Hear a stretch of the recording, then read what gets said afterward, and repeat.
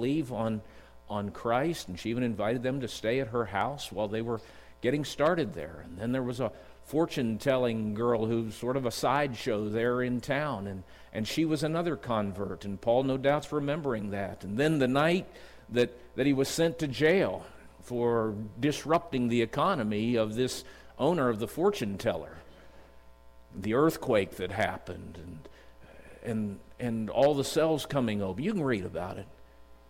Before the night was over, the jailer and all of his household had come to believe in Jesus.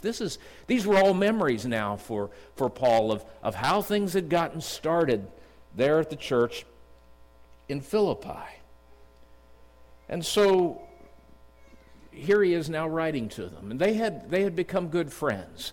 I suppose an apostle wouldn't admit that he has one church that he liked more than other churches, but everybody since Paul has seemed to do this for him by saying Philippi was really Paul's favorite church. That was the one that he seemed to like. Well, there was probably some reason for it. In his present jail experience from which he's writing, they had sent Epaphroditus to look after Paul and care for him. It wasn't those days where you were sent to prison and somebody else took care of you, or there were guards, but rather you got put in prison, and then your friends had to, whether you ate or not was on your friend's part, and whether you were cared for, that was on your friends. All the government did was lock you up, and after that, you better have some friends to help you. And so they'd sent Epaphroditus, and he was sending Epaphroditus back now because of Epaphroditus' poor health.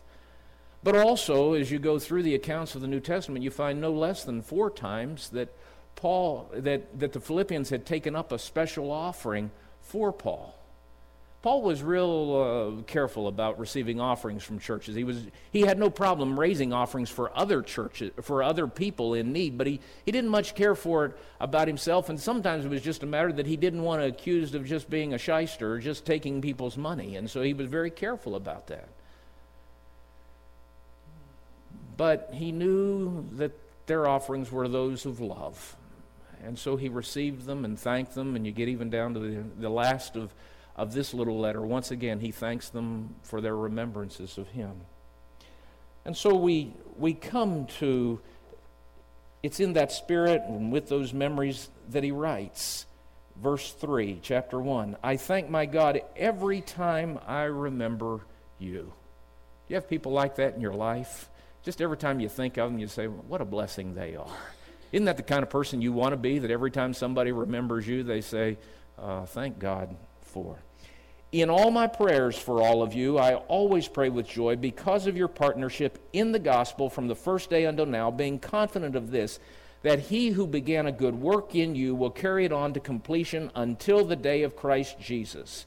It is right for me to feel this way about all of you since I have you in my heart. So see, we back up here at verse 3. He has them in his mind.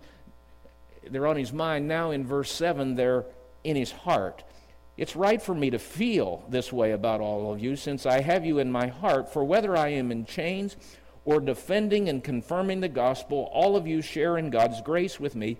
God can testify how I long for all of you with the affection of Christ Jesus. And now he picks up his prayer. He has them in his mind, he has them in his heart, and he has them in his prayers. And here's his prayer for them. It's interesting to listen to people in their prayers. Pastor mentioned a moment ago about praying and learning to pray and trying to pray. And it's,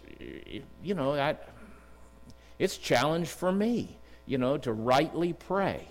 But to even think about what do we pray about, and to listen to our prayers and what happens normally when we have prayer time. So it's fascinating for me then. This is what Paul was praying for them about. Often we'll pray for health or healing, and we'll pray for safety, and maybe we'll pray for guidance or something along that line, or provisions, something that we need. But here's Paul's prayer for his friends. And this is my prayer, that your love may abound more and more in knowledge and depth of insight, so that you may be able to discern what is best, and may be pure and blameless, filled with the fruit of righteousness that comes through Jesus Christ to the glory and praise of God. That's 3 verses, and it's one sentence.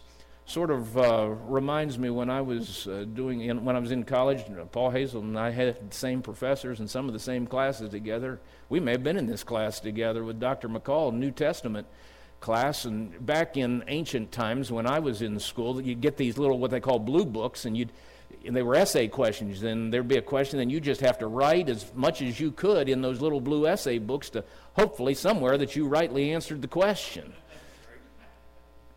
And I remember one class with Dr. McCall, New Testament prof.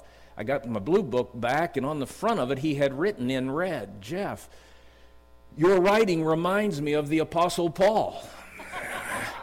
And I thought, wow, I'm better than I thought I was.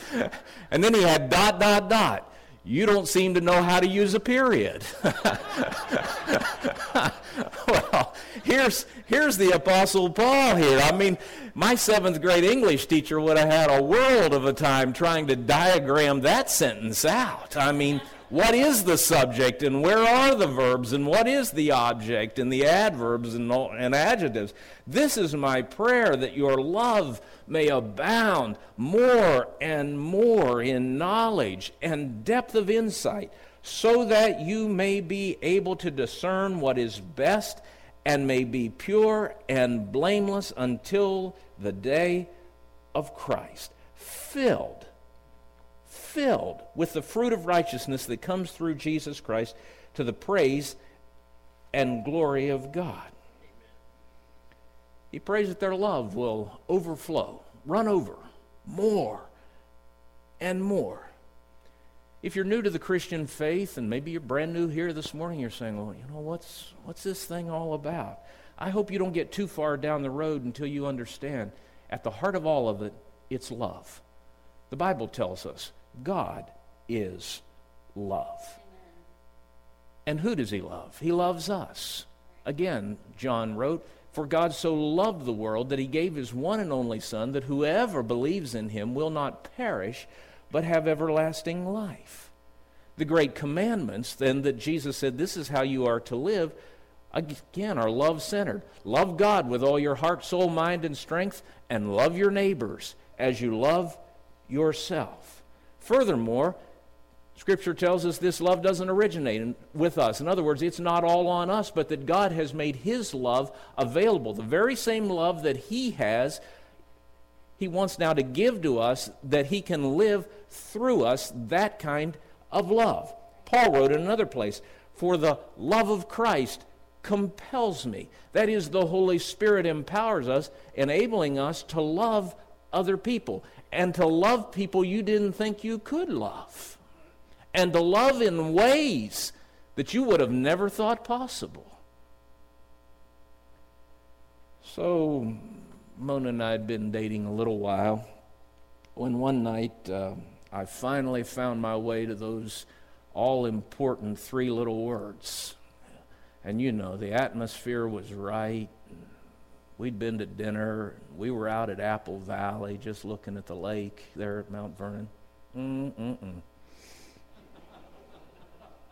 And I said in my best voice, "I love you." And I listened. Silence isn't always golden. And I waited and I looked and I thought, she's choked with emotion. and I looked and thought there'd probably be tears coming down her cheeks. Instead, she looked at me after the silence and asked, "What is love?" What a time to go philosophical on a guy.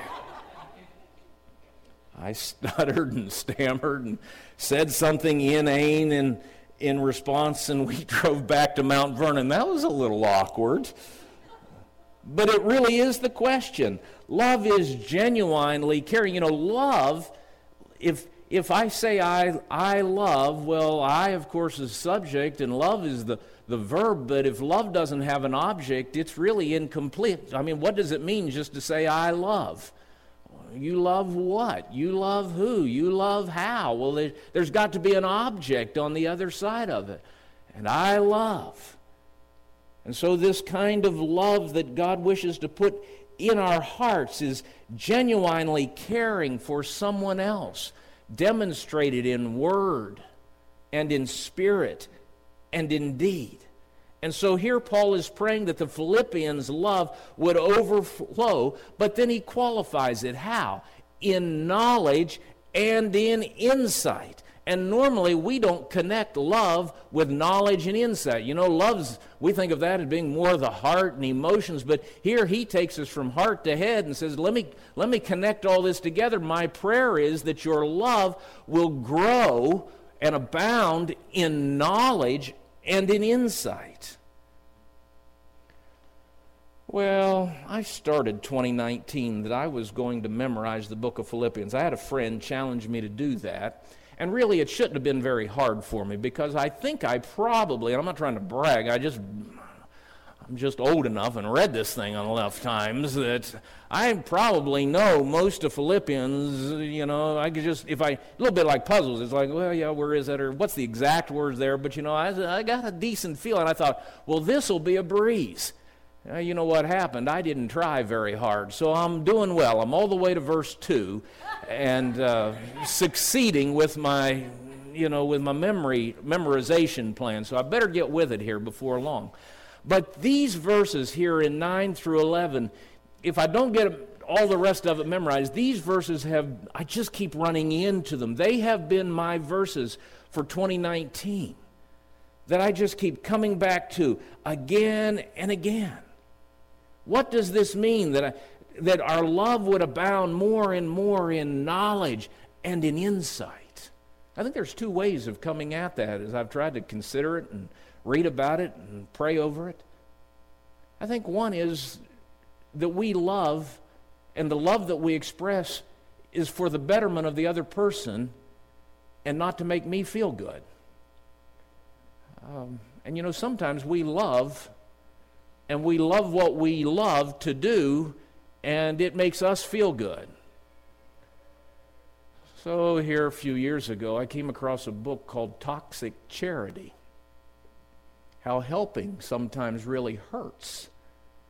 How sometimes, and the author Bob Lupton goes on to offer a lot of illustrations that sometimes we like to do things. He among other things, was an urban ministry person down in Atlanta, and he would just talk about, he said, I would see often churches want to help and express love, but the way that they expressed it actually in turn ended up hurting in the long run the very people that they were trying to help. And some of it was based on it just made these people feel good. And he goes on. I mean, I'd recommend reading it. I don't agree with everything that he says, but he pushes it home. He says, you know, sometimes churches, they load up with those vans and they go down into the inner city and they spend their day there doing whatever, and then they turn around and drive back out and they're all feeling better. But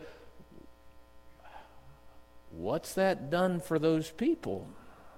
Have they been empowered or disempowered? Have they been made to feel like they are unworthy of addressing some of their own situations?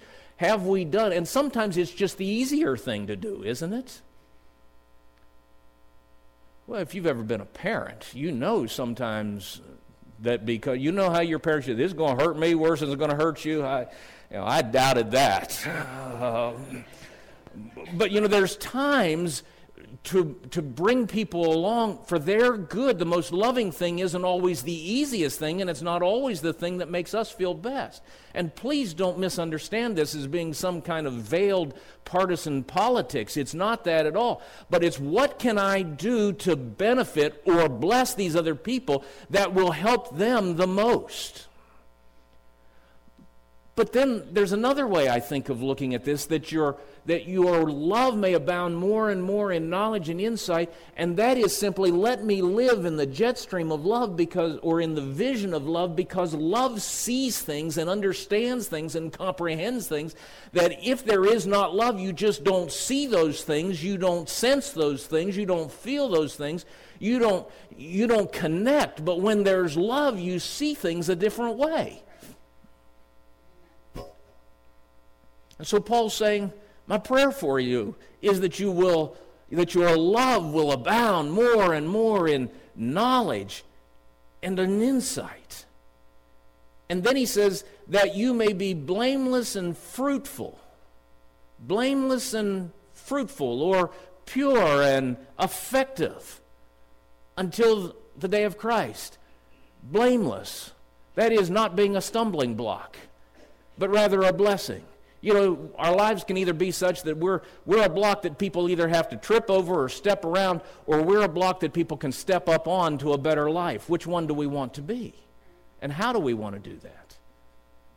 So Mona and I have two daughters.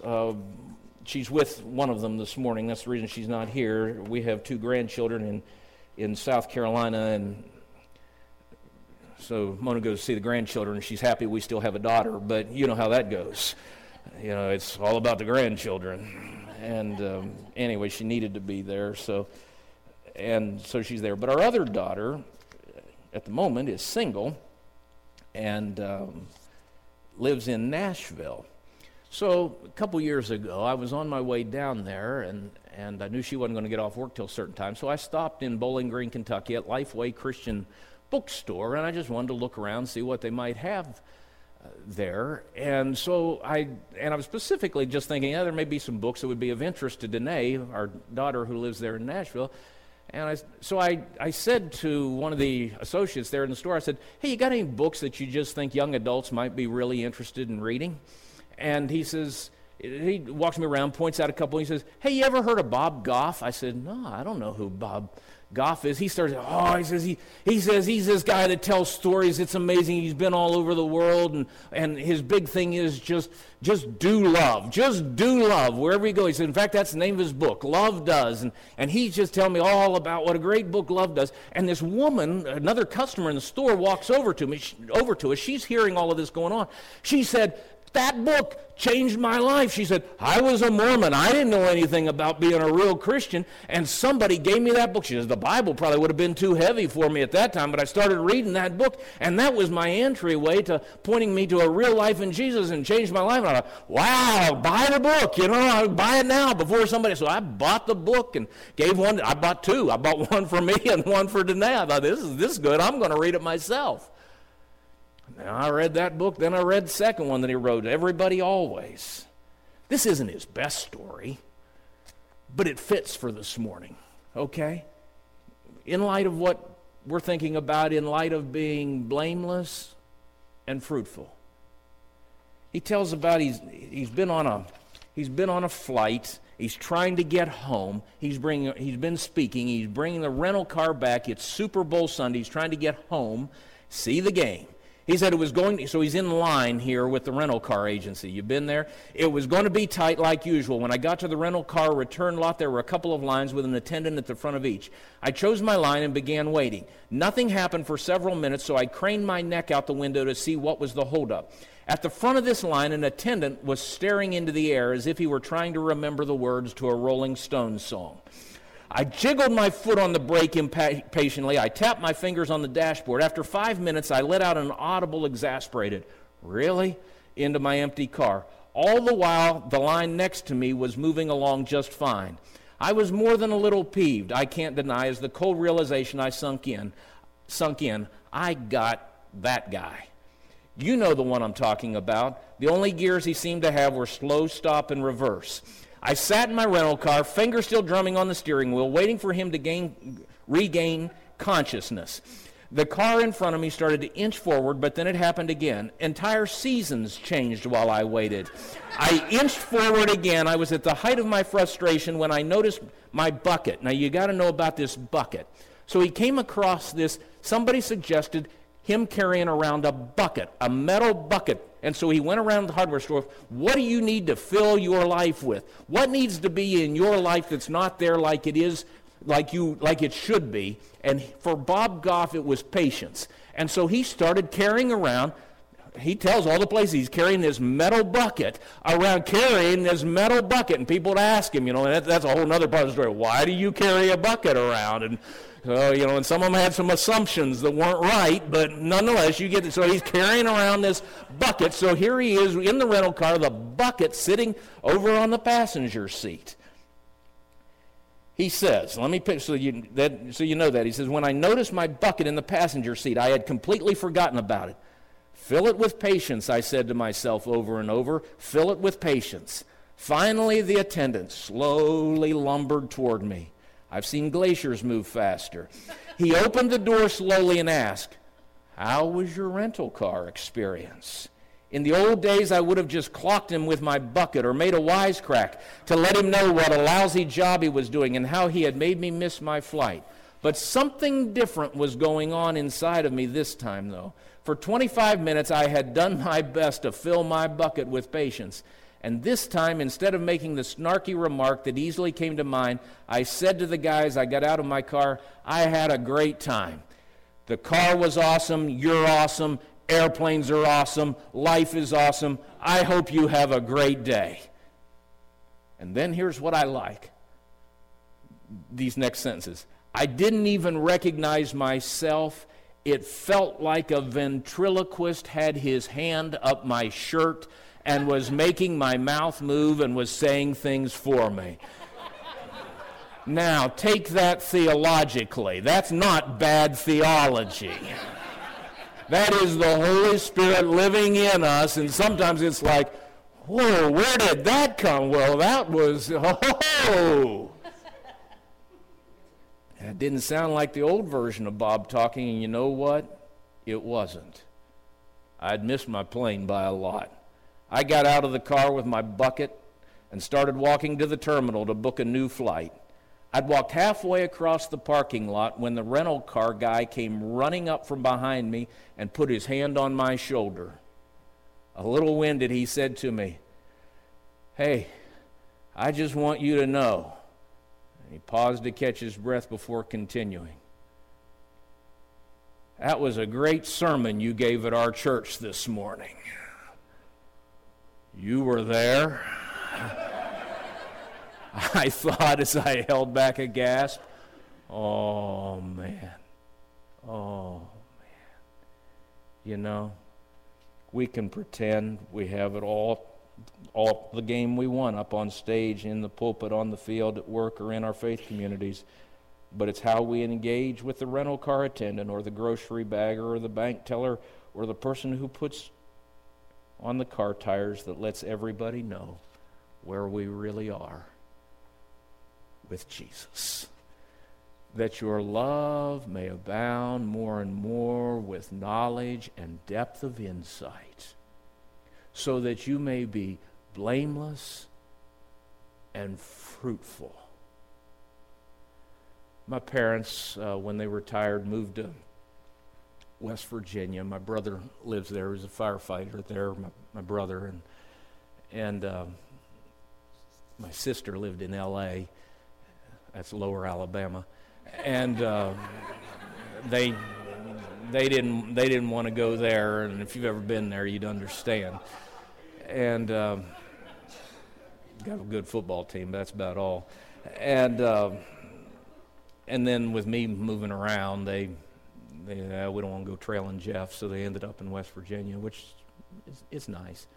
So anyway, Dad, it is. It's wild and wonderful. It is. And anyway, my dad, he saved his pennies over all the years he's been retired. And here a little while back, he bought a farm, not a great big one, but a farm. And farms here, you grow crops on. There, you just have trees. I don't know how they eat, but anyway, you call it the farm.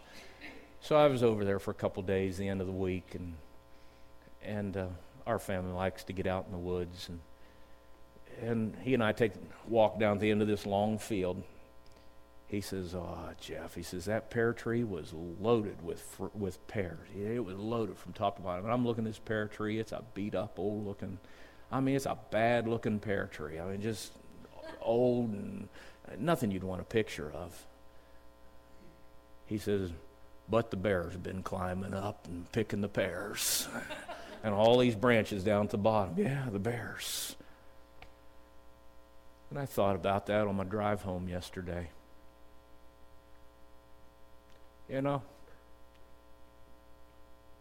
go through life, sometimes you can look a little rough, and bears get all over you, and you look a little tough, but life can be a little hard on you. But I just want to have the fruit of the Spirit growing out all over, that people walk by and just say, "Oh man, look at that. Love, joy, peace, patience, kindness, goodness, gentleness, long-suffering, gentleness, self-control." Isn't that what you want in your life? So let me close with this.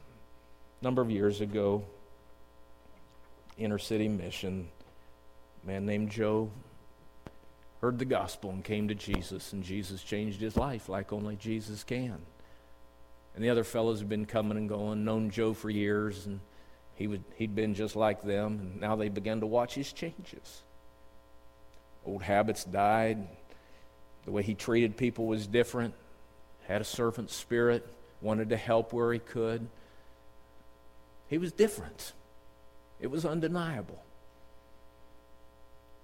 Preacher came in to preach, as they often do at those kinds of missions, and at the end he invited anybody forward who'd like to come and pray. And the man did. And he knelt. The man started to pray in all earnestness. "Oh God, make me like Joe. God, make me like Joe." And he kept praying that way. And finally, the preacher had heard him just enough, and he went over to him and leaned down and tapped him on the shoulder. The man looked up at him. He said, Wouldn't it be better if you prayed, "Make me like Jesus"? The man stopped and said, "I don't know. Is he like Joe?" And you're the only gospel that a lot of people are ever going to read. They won't pick this up, but they'll watch you. And my prayer for you, and my prayer for me in an increasing way these days, is that his love in my heart and life may abound more and more and overflow with knowledge and insight, so that I might be blameless, not a stumbling block to people, but a step up and fruitful. And just keep going that way until Jesus comes again. So in my first pastorate down in metropolitan Maysville, Kentucky, they sang a song there. They sang it, a little chorus. They sang it a lot. I don't ask anybody to try it because nobody else has ever heard of it. It's the only place I've ever heard it sung. We sang it all the time. I'd never heard it till I went there, and never heard it since I left. But the words were simply these: "Make me more like you, Jesus. Make me more like you. Give me a heart that's filled with love, and make me more like you." That's a good prayer, isn't it? Amen.